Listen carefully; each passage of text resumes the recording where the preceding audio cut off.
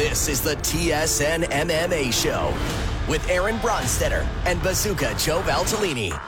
Welcome to another edition of the TSN MMA Show. I'm your host, Aaron Bronsteter, joined as I am each and every week by the former welterweight champion of Glory Kickboxing, the voice of Glory Kickboxing, the entrepreneur behind Bazooka Kickboxing Gym, bazookatraining.com. He's Bazooka Joe Valtellini. Yeah, you said voice of commentary in Glory.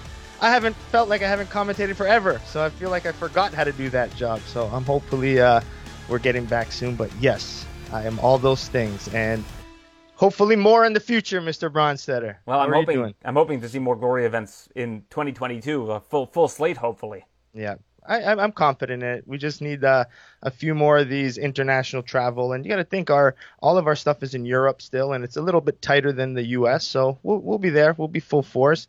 You know, we got Alistair Overeem, Badr Hari. You know, rumors of Gokhan Saki. I don't even know if that. So we're pretty good. Yeah, I heard that Gokhan was thinking of going back. That would be great.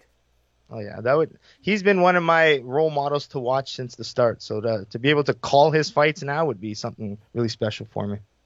So we had something of a busy combat sports weekend, headlined, of course, with the UFC event. You had the Korean Zombie defeating Dan Ige in the main event via unanimous decision. A fight that the scorecards might have been a little bit closer, depending on how you saw each round.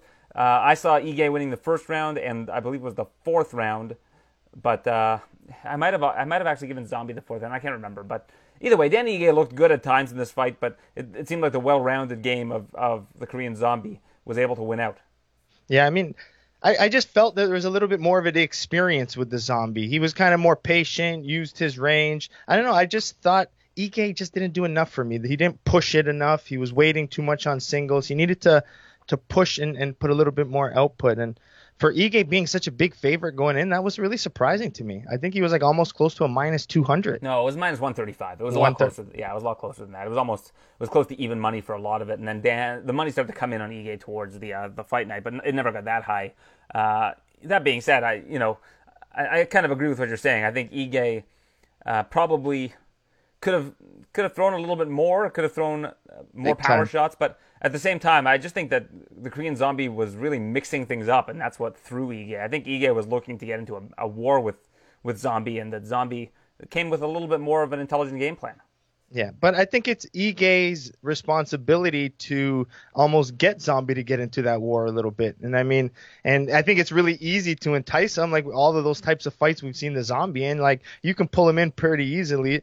And to do that, he just needed to just throw more in combination. It's really frustrating when guys just throw in singles. So when you start putting your combinations together, that's when I think the fun back and forth brawls that the Zombies used to happens out. But yeah, it's more about combinations from Ige if he wanted to steal that fight. Yeah, so we'll see where Zombie goes from here. He has some great wins on his record, but when he came back from serving in the Korean military, this is what his record is. He beat Dennis Bermudez in the first round. I believe he was an underdog, actually, in that fight, his return fight. Then he lost to Yair Rodriguez. I can't believe that fight was almost 3 years ago at this point in time, 2.5 years ago. But, of course, he was beating Yair in that fight, and he lost at 4:59 of the fifth round. So, I think his resume is a little bit different if he gets that win. Knocks out Renato Moicano within the first minute of their fight. Knocks out Frankie Edgar in the first round. Then the loss to Ortega, and now the decision win over Dan Ige, his first decision win since April of 2010. Sorry, that was a decision loss. Same. His first decision win since August of 2008, where he beat Michihiro Omigawa in Deep. Wow. Omigawa, former Dream veteran. So that's his only win by decision in the UFC. That's his first decision win in the UFC. And how many UFC fights has he had? Not that many, surprisingly. So 1, 2, 3, 4, 5, 6, 7, 8, 9, 10 fights. That's still quite a bit, but yeah. You would think more for how long he's been, right? Yeah, he only has one decision win and one decision loss in the UFC. All other ones finishes. And that's as a featherweight. That's pretty impressive. Yeah, it's big finishing impressive. Rate. Win or lose, big finishing rate. Where does he go from here? What would you like for him? Well, let's pull up the old rankings. That's always where I like to look. For the Korean Zombie, there's a lot of great options, of course. It's the featherweight division, so you can throw a dart and it'll land on somebody. Calvin Kattar would be a good one. I like that that idea. Josh Emmett. Fun. Emmett would be a solid one. I know he called out Max Holloway. I think that would be a fun fight, but I'm not sure if that's what they would want to do with Holloway next. I think it looks like they're going to reschedule Yair versus Holloway because they've now named the main event of the card that they were supposed to fight on is now going to be Islam Makhachev against Thiago Moises. So there was rumors that Giga Chikadze was offered Yair for that, and I guess that didn't end up coming together. So, but yeah, I think that the Korean Zombie, that's probably... there's also Edson Barboza. I mean, that would be an awesome fight too. There's Giga, if you want to give Giga a big step up and see how he would do against the Zombie. Yeah, I'm seeing his name there. Yeah, Barboza sitting at 9 on the rankings. Surprising. Yeah, I mean, he had that loss to Dan Ige that was kind of controversial. A lot of people thought that Barboza won that fight, so he would have been ranked a little bit higher. But Ige didn't move after in the rankings after this particular event, so I think that goes to show how much respect people have for Dan Ige. Yeah, I mean, if you want to look for top 5 for Korean Zombie, maybe it would be a nice almost return fight for Kelvin. Mm-hmm. You know, from that little layoff now. You know. Yeah, but I guess that would align in terms of timetables. I mean, you'd have to do it towards the end of the year if you wanted to book the Korean Zombie versus Cater. Yeah, but I'm liking this featherweight division regardless. It's so good. Look at from 1 through 15. It's such a great division.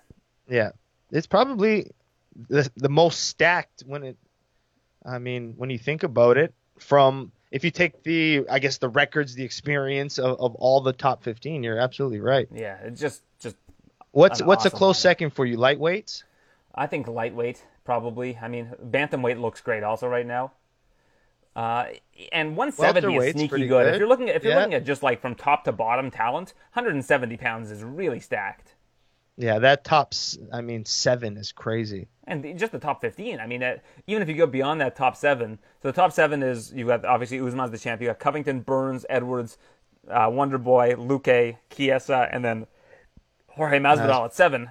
But then even beyond that, you got Magny, Bilal Muhammad, Jeff Neal, Maia, Li Jinglang, Santiago Ponzinibbio, Sean Brady, Muslim Salikov. Like, that's an awesome top 15. Yeah, it's pretty sweet to see Sean Brady kind of sneak his way in there, at number 14. Yeah, and I think it's well deserved, man. He's going to be Kevin Lee. Kevin Lee. Ooh. Yeah, that was announced a couple weeks ago. And Kevin Lee's staying at 170 now. Yeah, it looks like it. Looks like Kevin Lee is going to make his home at 170 pounds now, but that's an interesting. So that's a very risky fight to accept when you're coming back to 170. Big time. I think Kevin Lee, if he just gets his mind on straight and stays focused, and has that kind of confidence we saw in his earlier part of the UFC, he can climb these rankings and put some fun fights. Like with his style, like he can hang with the Luques and the Thompson. Even like a Leon Edwards would be a tough fight. But I think he's that type of guy who can hang eventually with those top guys, no problem. Well, yeah. I mean, you look at his losses. You got the loss to Charles Oliveira, of course, now the champion. Rafael Dos Anjos at 170 pounds. We all know how good Dos Anjos is. Ali Akinta seems to be his kryptonite. He's lost twice to Ali Akinta. Lost to Tony Ferguson for the interim lightweight title, and then before that, no losses up until he lost to Leonardo Santos back in 2015. Yeah. So, I think his biggest win is probably, you've got Chiesa, Edson Barboza, and Gregor Gillespie. I mean, you can toss a coin. But it's funny because those guys are in 3 different weight classes now. You got Gillespie still at 55, Barboza 45, and Chiesa 170. Yeah. I mean, Chiesa, man, I couldn't believe Chiesa, it was a lightweight.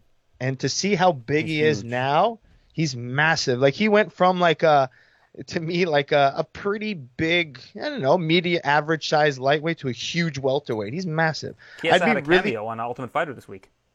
I would like to see how much he weighs outside of camp. Well, I can tell you a story. There was a fight. I can't remember which one it was that I was covering. And a lightweight pulled out of a fight. It was a big fight. I can't remember which fight, though. But a lightweight pulled out, and they needed a quick replacement. And I walked up to Chiesa in the back, and I said, hey, if they would have offered you that fight at 55, would you have taken it? He goes, I mean, maybe, but I weigh 192 pounds right now. So, yeah, and this is him still fighting at lightweight. When he was at lightweight. So I'm guessing at welterweight, he's in probably a 210. Yeah, it's crazy. 200.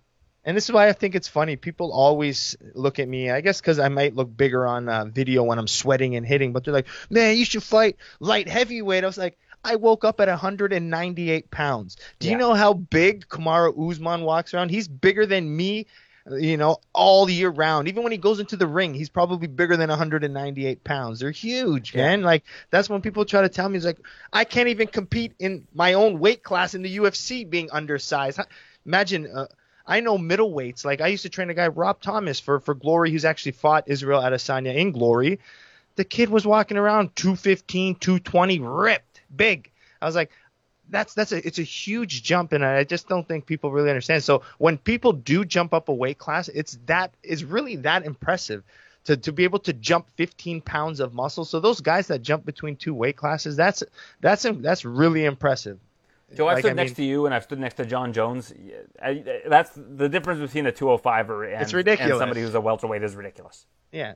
But even walk beside, someone like Paulo Costa, even Cannonier, the other one that, like, the smaller guys would be like, I see Gaslam, and I'm like, I'm bigger than Gaslam. It seems even like Misha to me, Cirkunov's a small 205er, and he's a lot bigger than you. Oh, yeah. But, like, Gaslam, I would be like, yeah, he's smaller than me, but all these other guys, man, they're huge. Maybe Whitaker, a little bit bigger than me, but just they're huge. How tall are man. you? What, 5'11"?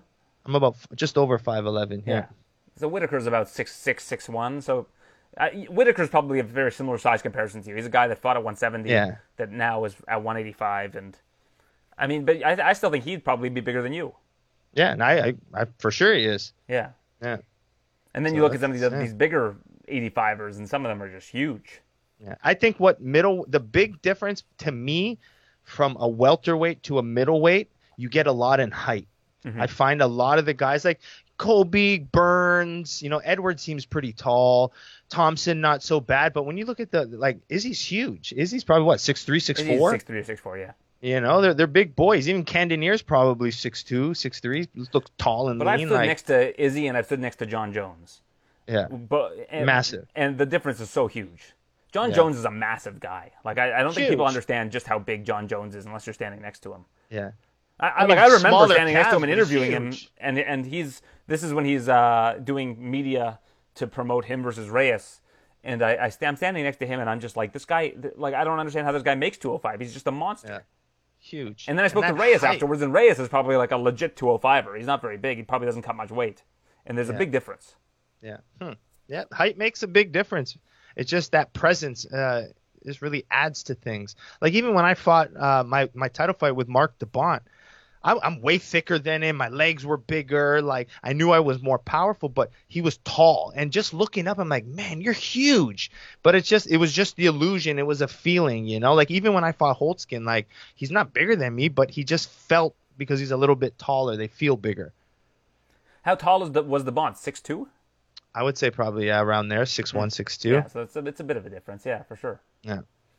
What else do we have to talk about? I wanted to talk to you about Anderson Silva this past weekend. So people, I think, misunderstood when I tweeted out after the fact. I basically said it was unfathomable that they would give Anderson Silva a decision in Mexico at Julio Cesar Chavez's event over his son.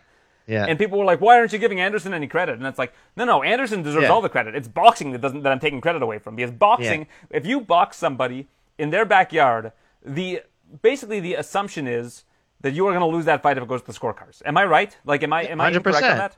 Yeah, 100%. Yeah, like, even when Canelo fights, I'll be like, and it was a close fight, I'm like, Canelo, no, there's no way Canelo's going to lose. You can't. I'm like, it's Mexican boxing. How big of who his dad is? No. Yeah, well, go back and watch Canelo versus Austin Trout, because I think that's the one where it was open scoring, and I think it was in San Antonio, so it was like at the border. But I was watching, and I was like, Trout's winning these rounds. Like, I don't know what's going on here. And, like, I should pull up what the scorecards were. And a lot of biased commentary when Canelo fights, too, right? Because he's the money man, right? So Austin Trout versus Canelo. Let's see if I can find this fight. I'm just curious what the scorecards were here. Am I thinking of the right fight? Was it against Canelo? Yeah, okay, so he lost by unanimous decision to Canelo. I'm trying to figure out what the scorecards were here. But either way, it was a really close fight, I thought, when I was watching it. But it was because it was in San Antonio. Like, the scorecards are like just... Yes, here, Canelo wins controversial decision. It was 115-112, 116-111, 118-109. Like, that's how far apart the scorecards were. But it was a really close decision. Yeah. Because when you go into boxing and you're boxing on someone else's turf, there is a home advantage. Yeah. So and a lot of money on the line in those main event boxing fights. Right. Yeah. I mean, especially when you got someone like Canelo involved. So I'm watching this fight. I'm watching it, and I'm like, well, Anderson's destroying this guy. It's not close. And like you can give Chavez a round or two here or there, but as soon as it goes to decisions, I'm like, okay, well, they're going to give it to Chavez Jr. Right? Like I had no, like the amount of embarrassment that there must be for Chavez Jr. at his dad's event to lose a decision to a guy who's hasn't boxed in whatever 15 years or whatever it's been for Anderson Silva, who's a 46-year-old guy. I know he's a legend, and I know Anderson. All of a sudden, everybody's like, "Oh, Anderson's a legend. He's one of the greatest strikers of all time. Why are you taking anything away from him? He's still 46. Yeah. He's still 46 years old, and hasn't won an MMA for some time. For him to go into Mexico at his dad's event and beat him that way, it must be the apex of humiliation for the Chavez family. Yeah. Am I wrong on this? No, I would say so. But what didn't his dad say he wasn't taking it serious? And but that's been his son his entire career. That's been the whole thing with his son. That's been his whole, like dad's a huge superstar, and his son probably didn't grow up with that hunger that dad had. It's what's that line? I'm a butcher it. Like that pajama. Like it's once you it was the con. Yeah, the silk sheets line. It's a big factor to it. All right, but be that as it may, how many decisions do you think that Julio Cesar Chavez Jr. has lost in Mexico to a non-Mexican boxer, if you were to guess? Well, it's going to be extreme low. One, let's say. One or two. Prior to Anderson Silva? Yeah, one or two probably. Okay, well, let's go take a look. So, what's his record first? His boxing record is 52-6-1. And two of those are knockouts, so he's into 4 decisions in his career. Been to 4 decisions in his career. Yeah, including Anderson. That's including Anderson. Yeah, about 2. Okay, so this was a loss. So what is this? This is a decision loss? What's TD mean for result in boxing? I'm not a big boxing guy, so I'm sure people are going to laugh at me. Yeah. MD is majority decision. A technical decision? Technical decision. So that must be what it is. So he lost a technical decision to Mario Abel Caceres, who's Mexican. So we'll scrap that one from yeah, it doesn't count. Okay, the Daniel Jacobs was in Phoenix, so that was not in Mexico. He lost and he retired, so that wasn't a decision. Lost to Canelo in Vegas by decision, unanimous decision. So we went the distance with Canelo. So let's put that out there. All right, so he retired against Fonfara. That was in L.A. in Carson, California. He lost a unanimous decision in Vegas. So let's keep going. So he has never been to a decision. So he's never lost a decision to a non-Mexican boxer in Mexico. Yeah. In his career. Yeah. And he's barely been to any decisions as is. So for him to lose that is that's why I said it's unfathomable. Yeah. It's crazy to think that they wouldn't give him that fight. Yeah, and the way Anderson was doing it, too, with some flair and flash, and the one time when he was slipping those punches, and then he's like, come on now, calling him on. It was vintage Anderson. He put on a show. I had so much fun watching that fight. Yeah. Because Anderson, when I was a fan of the sport before I started covering it, Anderson was my guy. When Anderson Silva was fighting, it was an event for me. It felt, as soon as you heard DMX go up on those speakers, you heard the it's dark and hell's hot. You're on your feet. You're ready. Yeah, you're ready to go. And then you just felt something special was going to happen. So to watch Anderson kind of in vintage form like that in boxing, where we've been seeing all of these mixed martial artists get their butts handed to them in boxing by YouTubers and whatnot, yeah, it felt good. It felt good to watch. Yeah, no, I agree with you. I think... But the boxing people are always going to be like, oh, well, Cesar Chavez Jr. is a joke, and everybody thinks this guy's a clown, and blah, blah, blah. Sure, maybe that's true, but at the end of the day, he's still 52-6-1 and a former legitimate champion in the sport. Yeah, and the thing with Anderson, and that's why he is the GOAT in a lot of eyes, because even to me, he's got to be one of the best. To me, if you're an ultimate martial artist, you're in mixed martial arts, to me, you should be able to box, you should kickbox, You should be able to, you should be able to adapt. And that's kind of what I kind of take my martial arts philosophy, like Anderson Silva. I feel like I could box with a professional, kickbox with a professional. I can do Muay Thai. So he can do everything at a high professional level, and that's what makes him so phenomenal, and he's jiu-jitsu, and put him up against great. Chris Camozzi in Glory or something. It'd be awesome to watch. Yeah, it would light people up. And I mean, even those subtle things that he does, man, I think everyone, the big talk was, his up jab, that jab that he was landing. It was beautiful. But that's an experienced boxing jab versus a high guard shell. And he was just on. He was sharp. He was loose. If you're fighting a boxer like that, you probably would be tense a little bit. But he was slipping, moving his head, hands down, Philly shelling, just smooth, style, classy, just a stud all around, man. Mm-hmm. Absolutely. But, yeah, so what I was trying to get at was not to take anything away from Anderson. It was just that, basically, it doesn't get any more embarrassing than that for Cesar Chavez Jr. It's just that's the pinnacle of embarrassment. And it's not because of how good or bad Anderson Silva is. It's just, you can't lose that fight. You're going into a boxing match at your dad's event in Mexico. You have to be terrible to lose a decision in that circumstance. I mean, what do you think? I already hear Anderson's calling more boxing now. This is it. This is his. Jake Paul said we'd love to have you box Roy Jones Jr. on our card. Yeah. I mean, sure. I think that's always been a dream for Anderson. Yeah, and I think he beats him too. But I mean, those would be more exhibitions at that point, right? Because this was an actual sanctioned fight. Yeah, this was a pro boxing fight. So I don't know. I mean, if Anderson's winning pro boxing fights against guys that are 10 years younger than him that have boxed their entire life since they were in diapers, that have been champions, let's see what the guy can do. I'm interested. Yeah. It would honestly be cool, a little bit I don't know. I'm curious to see how a lot of these UFC guys box like that. I mean, that's why it'd kind of be fun to see some UFC boxing in there where a lot of guys cross over or even a UFC kickboxing or something. It'd be fun to have guys to be able to cross over and do stuff like that, but within the UFC promotion. Yeah. Random future thought. thought. That's in the future. No, it's mixed martial arts. I think the UFC would rather have their own guys fight in their own promotion. I guess that's basically ONE FC that I'm promoting. So they do the kickboxing. Yeah, they do. But boxing in itself, I think there's a little bit more. If you're a celebrity, you're more willing to do boxing than you're going to do kickboxing or MMA because they feel like it's safer. It's safer. But in MMA, you could just get humiliated in 10 seconds, right? If you're fighting anybody with any sort of MMA acumen, they could just take you down and throw you into a heel hook and tap you immediately. 1 right? second. Yeah. I'm At least trying with Nate Robinson, he can look good for a round or two against Jake Paul before he gets totally flatlined. Yeah. Oh, the cool thing was about Gamebreds. I didn't know that Gamebred started his own organization, but it's MMA bare knuckle. It was MMA bare knuckle. Yeah, I didn't realize it was MMA bare knuckle until I started watching it. I was like, okay, I like this.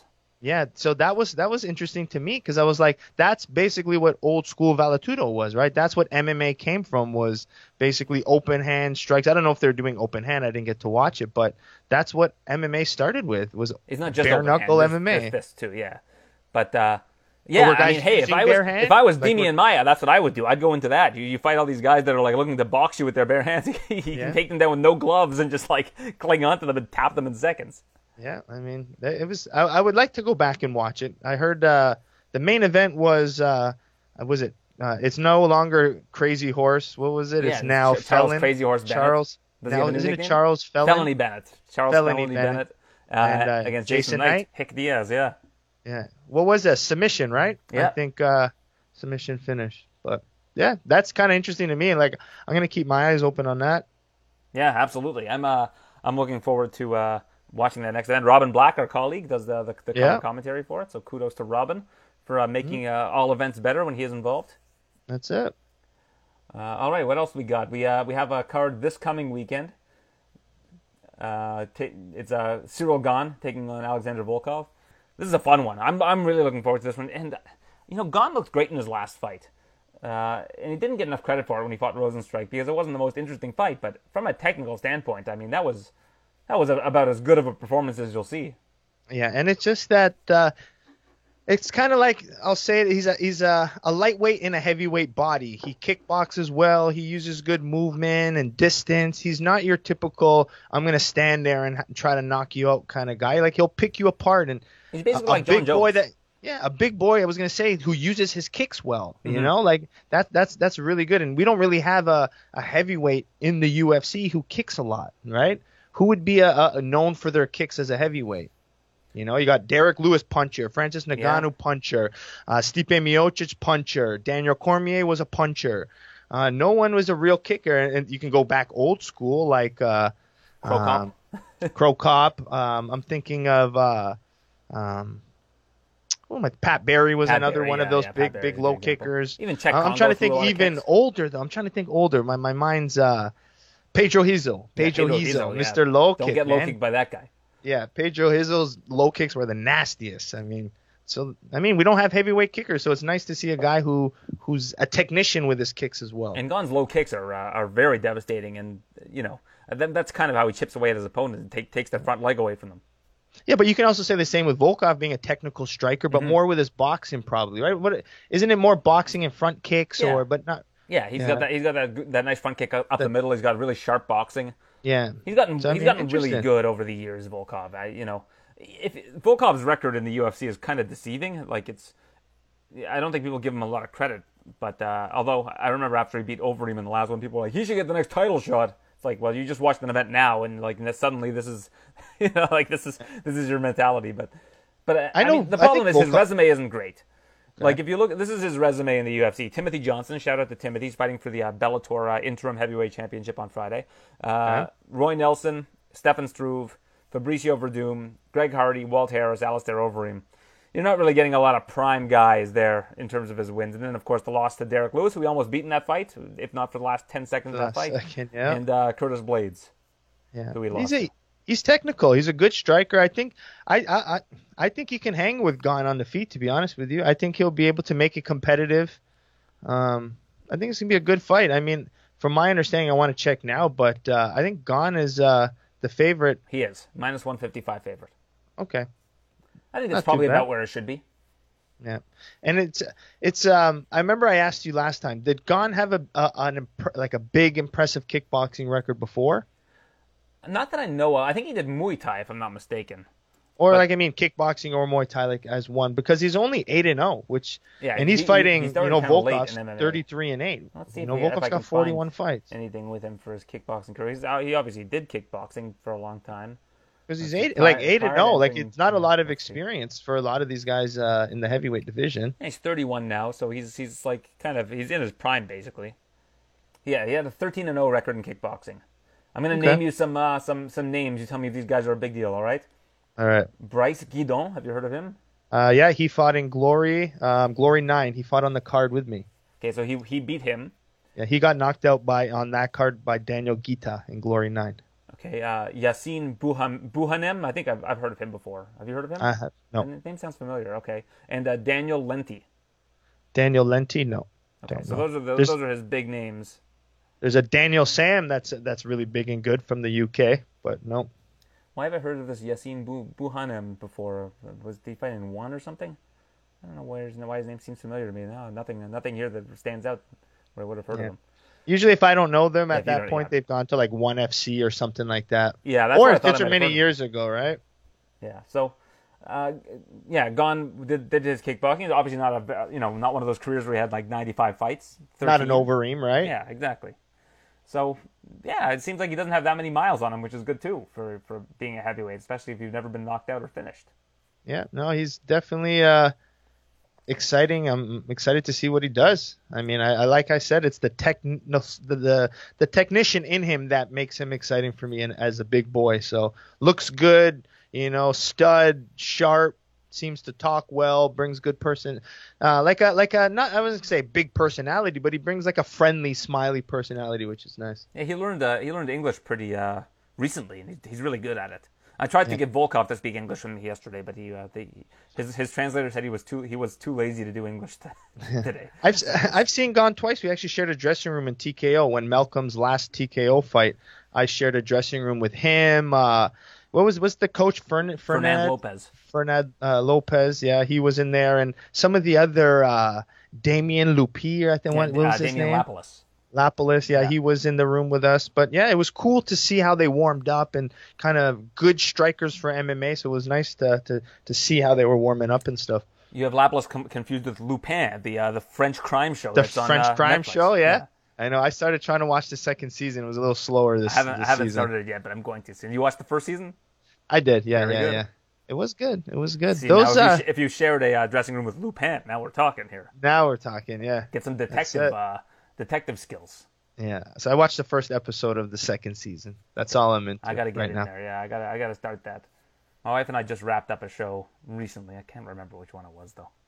Yeah, there's too many. Someone asked me the other day, like, do you remember that show? I was like, I don't know. I gotta check. As long as you're still watching Curb, Joe, that's all that's important to me. Yeah, I know. I finished that. It's finished okay, now. Good. But it's like I wouldn't mind like now if it's on randomly. It's fun because I remember this episode. You know, like now that I went through it from, episode by episode. Now it's like I like the ones that pop up. You just got to watch The British Office now and Alan Partridge, and then we're good. We can talk. And then we're good. We can have some conversations. Yeah. There we go.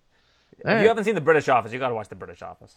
Okay, that'll be next for me then. The American I'm actually Office looking for can one be ignored, now. even though people seem to like the American Office better, but they can be ignored. It's The British Office is where it's at. So it's better than Steve Carell? Yeah, it's quality over quantity. Okay. All right. I respect it. I'll watch it. All right, co-main event, Tanner Boser, minus 185.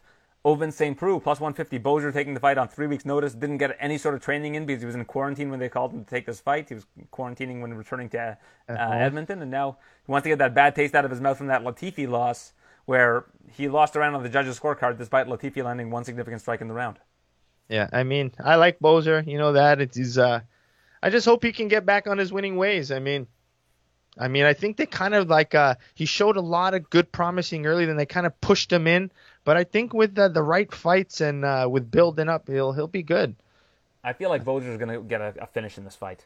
Like just from talking to him, you can tell that he's I said to him, "Do you wish you would have put your foot on the pedal and really tried to get a finish over Latifi in the second round?" He goes, I had my foot to the floor trying to get a finish on that guy. Just Latifi is tough. He's like, I give that guy tons of credit. He's like, I did whatever I could to try to finish that fight. He's like, I've got no regrets. He's like, he did everything he could.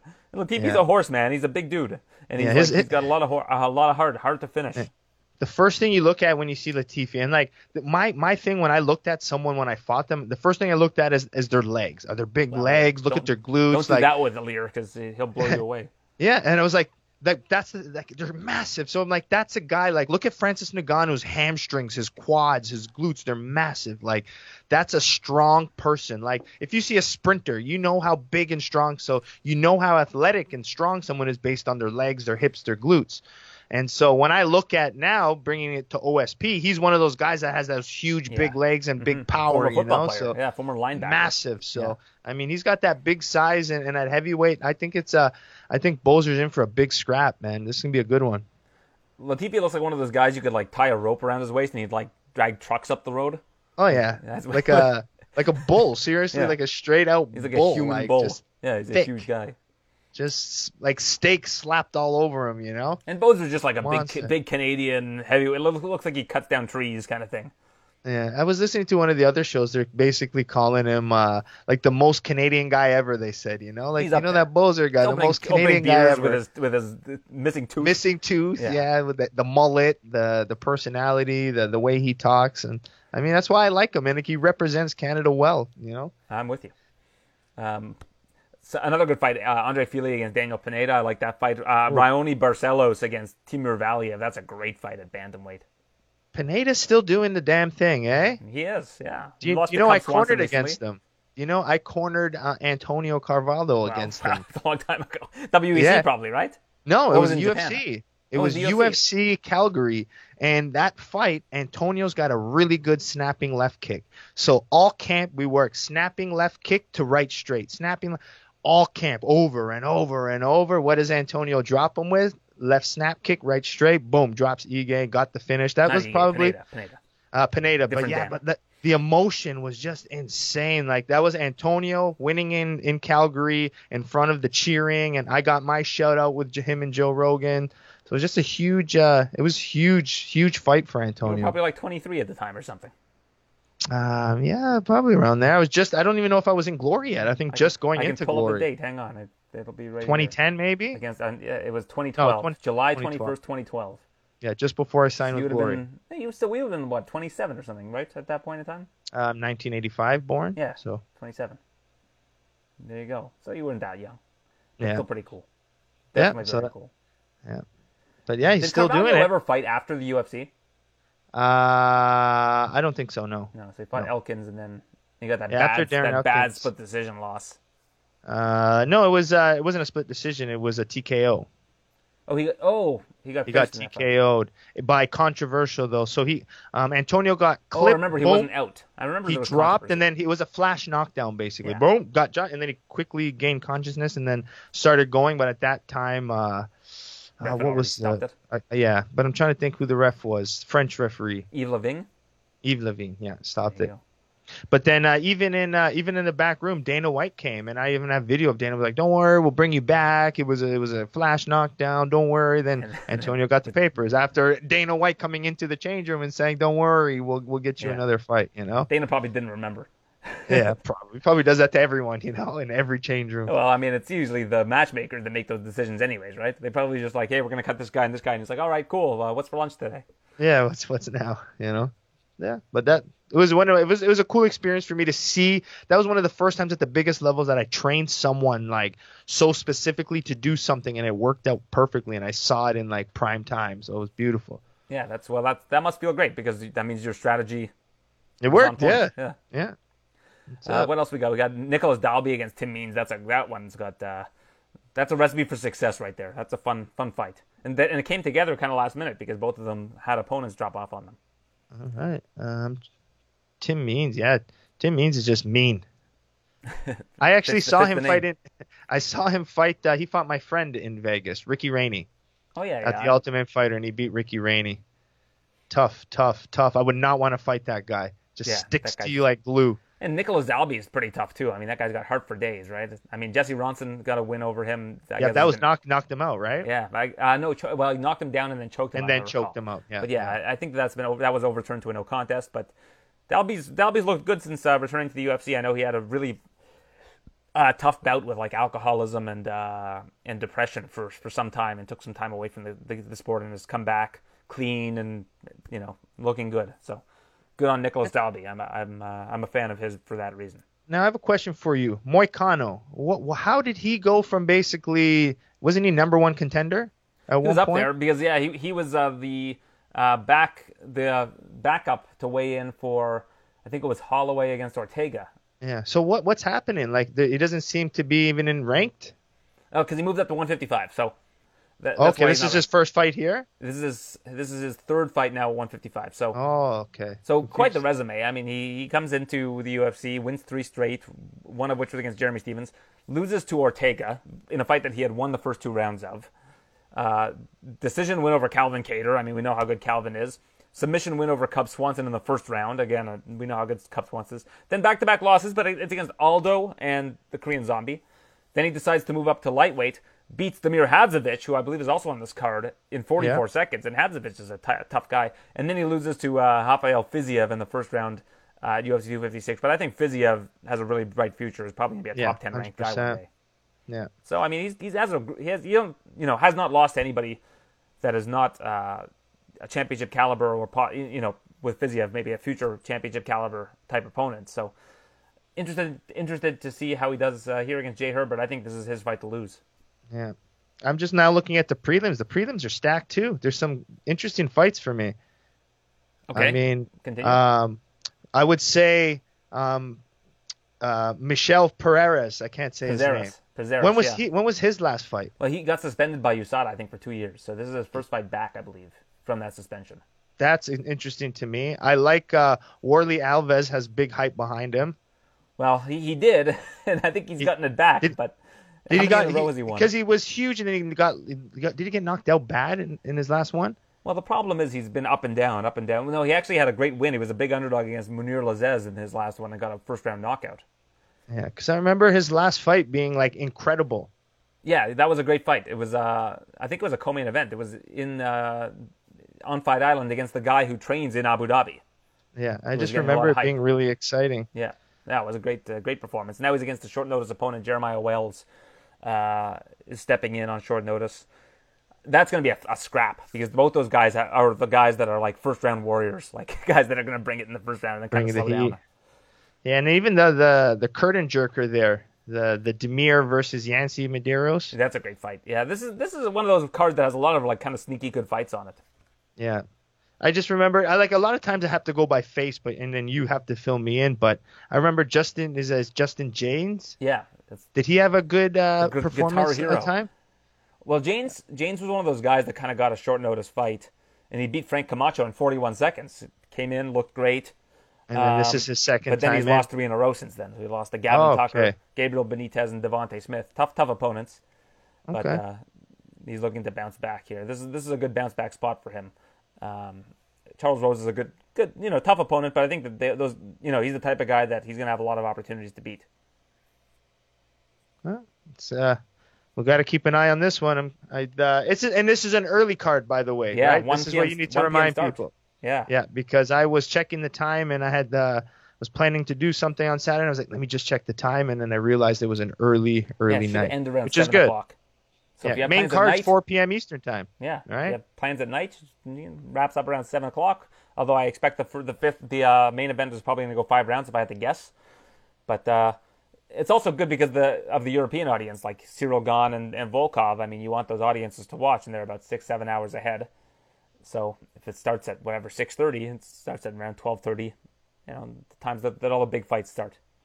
All right. So now my question goes to you. The weekly question: how am I making my money this week, Aaron? What's my bets? I haven't done my picks just yet, but looking at it from a preliminary perspective, I like the fight goes to the decision in the main event. I actually like Gone by decision, which is plus I think it's like 190 for Gone by decision. That would be my pick for that fight. I like Boser by KO is plus 260. Wow, that's going to be one of my picks.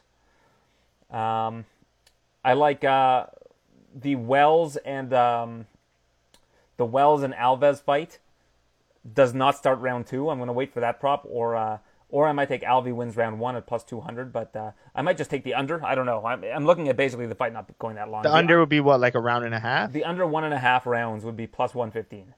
So I like that, and I also like Julia Avila inside the distance. Avila inside the distance pays around plus 200, so it's not a great price.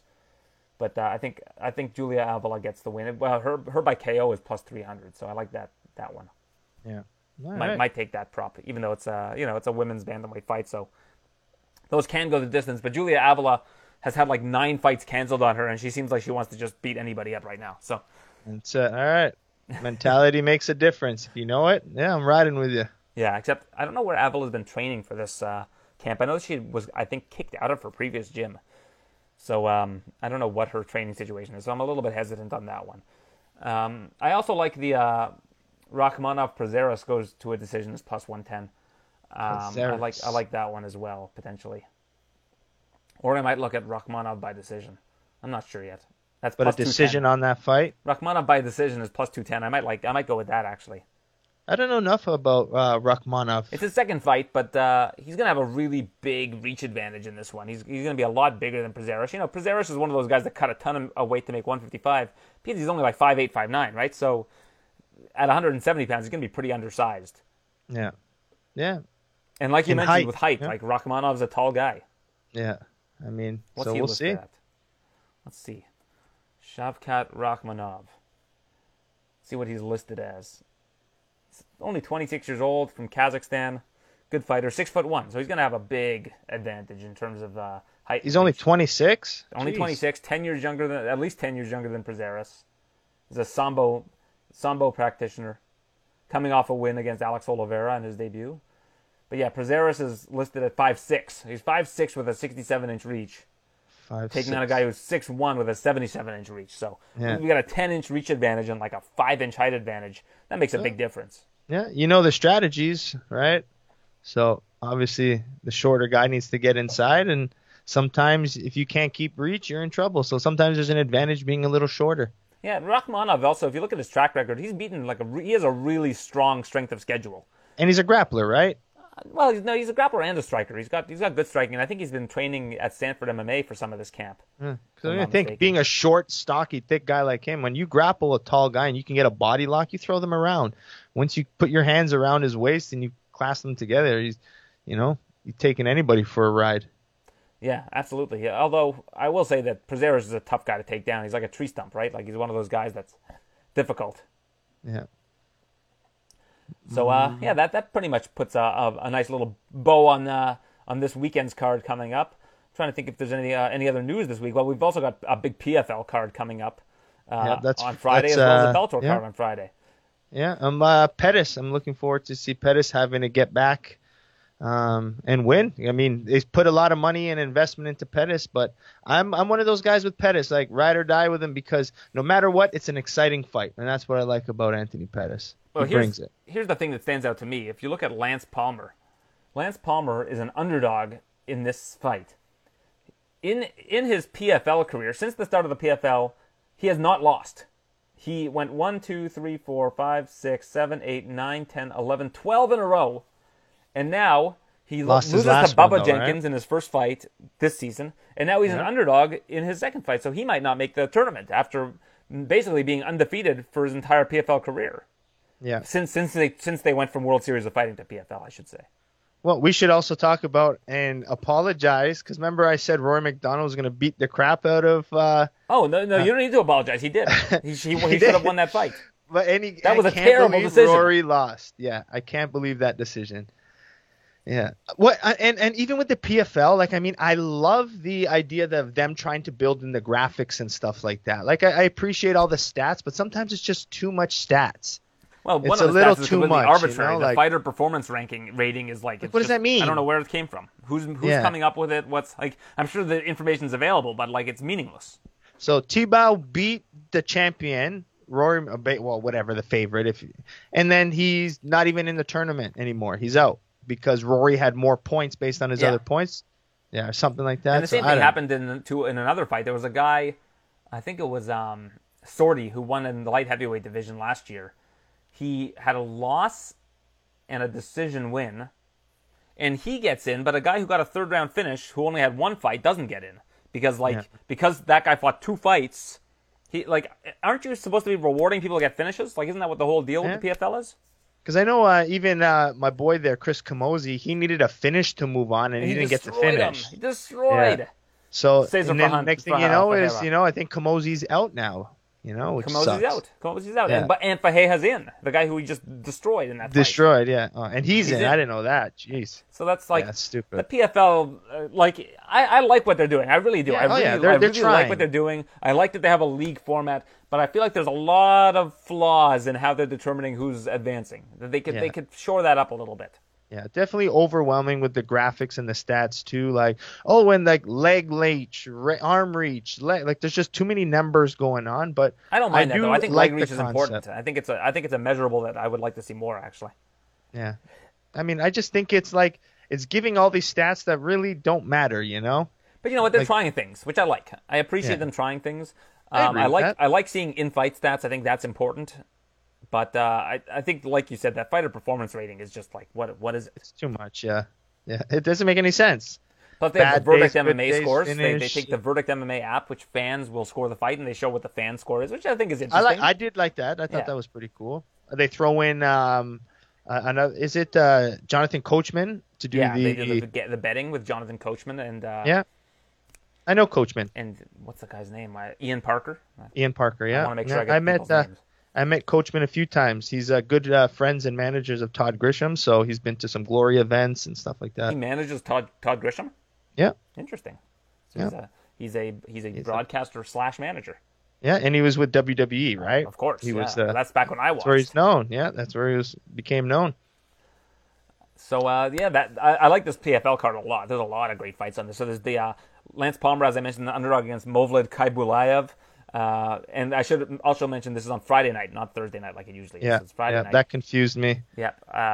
Pettis against Raush Manfio. This is an interesting story. Did you hear the story about Raush Manfio and what the deal with that is?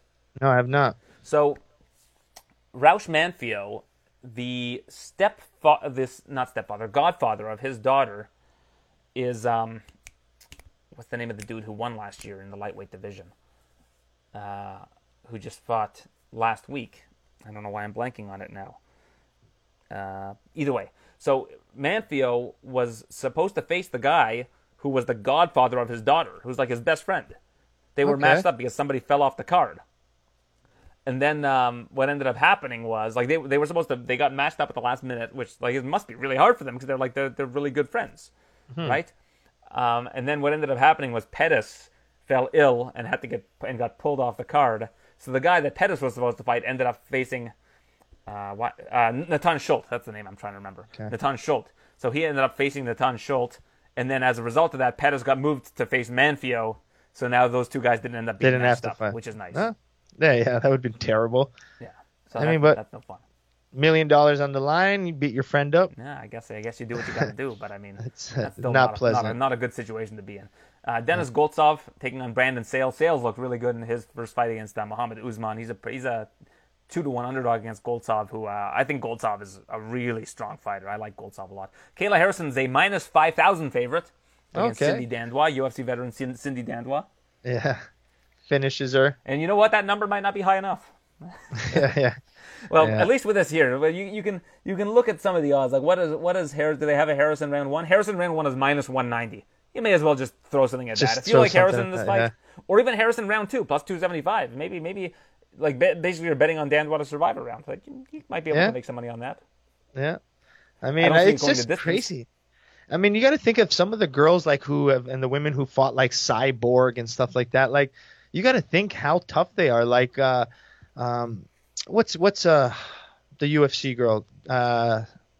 Spencer. Felicia Spencer, yeah? Felicia Spencer. Like, she came in, not known, no one knew her, and just goes and fights Cyborg. I wouldn't say that. She was the champion in Invicta. She wasn't a total. Yeah, but that's a huge gap. It's a huge difference. So the confidence of, like, oh, you're, a BTC champion, go fight for the UFC champions. It's a huge gap difference in my eyes, and you got to really think of good how impressive She fought like UFC. If there is such a thing as UFC caliber 45ers, she fought UFC caliber. You're fighting 45ers. The GOAT. You're fighting one of the GOATs. Yeah. She went on to fight Megan Anderson, like basically the 3 best 45ers in the world at the time. Megan Anderson, Nunes, and Cyborg went the distance with Nunes and Cyborg and beat Megan Anderson in the first round. Yeah, like incredible to me. Like that's incredible. Like, I mean, yeah, a champion, but like there's levels, and like the confidence to go in and fight one of those, it's like, it was almost on like a little bit of like me with Holtzkin. Like he was the legend at that point, top of the division. I didn't know anything. So it's like those big types of opportunities. Like I really value a fighter who can do those types of things. And Felicia Spencer is one of those. What else do we have to talk about? If you want to make a bet on this PFL card, take Jamel Jones at plus 160 against Clidson Abreu. That's my That's my sneaky pick. Jamel Jones was on that CFFC card. Looked really good. And I think he's improved a lot. So that would be my suggestion to you if you are looking for action on that particular card. And then there's the bare knuckle, right? We have Paige Van Zandt versus Rachel. Is it Rachel Ostovich? Is it this? I'm pretty sure. Maybe. Is it? Or is there another one? It could be this weekend. I don't know. I know another one of the female fighters that I know. She's on one of the bare knuckle cards. Let's see, Paige Van Zandt, Ostovich. What's the date of that? Maybe you're right. I don't know. Yeah, I guess. No, it says is it this weekend? It's official. Let's see. I thought there's some bare knuckle this weekend though. I don't know which one. Let's see. It's official for BKFC, July 23rd. No, it's not for another month. But there is some bare knuckle on tonight. I don't know which one. Yeah, I think I got. I don't know which one. Let me see if I can pull it out. I think I saw an email from. Let's see. Because I see people posting about these bare knuckle fights, but I don't know which one it is. BKFC 18. So who's on this? So it's Joey Beltran, Luis Palomino, Hector Lombard, Thiago Alves. So some pretty big names. Oh, huge. Yeah. So that's the media workout. So yeah, that's this Saturday at the Seminole Hard Rock Hotel and Casino near my parents' place in Florida. Yeah, there was one of the girls I know. She's Pearl Gonzalez. She's doing her of course, BKFC former UFC veteran. She only fought once or twice, didn't she? She fought a couple times in the UFC. Yeah, you sure she did? 100%. I thought because I was always wondered why she never went in. No, Pearl for sure fought in the UFC. How many times I don't know. She fought twice in the UFC. Cynthia Calvillo and Poliana Botelho, and then she went to Invicta where she went 3-2. Yeah. No, she's fighting bare knuckle tonight Yeah, there you go. or this weekend. And we have Bellator, as I mentioned as well. We got the interim heavyweight title on the line. Valentin Moldavsky against Timothy Johnson. Timmy Johnson, former UFC veteran as well, who's looked great in Bellator so far. Yeah, that's Friday night or Saturday? That's Friday as well, so that's going Friday basically head to head. 2 Fridays. Yeah, head to head with PFL. So I'll be watching. I'll have like 2 TVs going for that. There you go. Like any pro should. Yes, that's it. And then, Joe, next week, no major mixed martial arts events. And we take a week off. I'm going to go up north. I'm not sure if we're going to do a show. We got to discuss that, but yeah, that's it. We'll have to see. The world of MMA takes a break. Yeah. Collective breath before Poirier versus McGregor 3 1 week later. Yeah, they probably needed the time to set up, you think, and to get people they excited. give their employees July 4th weekend off. So Dana White goes to his summer home in Maine and races go-karts around and does all kinds of fun stuff. But you think it would be good for the pay-per-view sales because we got to wait all this time and then they should do that before every pay-per-view. They should have a week off before every pay-per-view, in my opinion. I agree. Get people excited. Yeah, get people salivating, get people excited, get people like missing it, right? Like what you do they is always say, here's my solution, Joe. I'm sorry I keep interrupting you. Have an event on the Saturday and the Sunday, and then take a week off. And then take it off. Fair for that. I like it. Because I know they still want to get their events in, but why not do that? Give us Sunday MMA. I'm down with Sunday MMA. It's just like, to me, it's like, I'm going to give some relationship advice. If you sometimes see your girlfriend or your wife every day, you lose, that attention to, you don't love them as much. You love them, but they get annoying. But then you go away for a day or two, you come back, and then you love your kids more, you love your wife more. Well, Joe, you're 100% wrong on that one.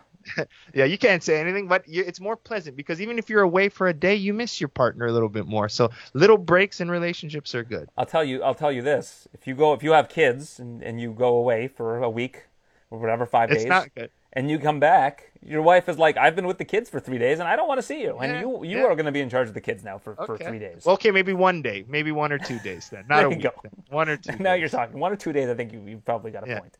Yeah. So girlfriends, it works better with girlfriends, not with wives. So we'll do that then. Yeah, I've seen my wife every day for the last a year and a half or whatever it was since the pandemic started. I still love her just as much, Joe. Yeah, it's not the love. I mean, you'll appreciate it. The word is the appreciation. You'll appreciate more, when they're not always there. Yeah. Little breaks. MMA is kind of my break when I go and watch MMA because my wife has watched maybe a collective 10 minutes of MMA in her entire life. So she has no interest.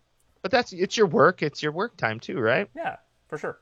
But I like that. I like the separation between church and state. It's a good thing. Me too. I like it.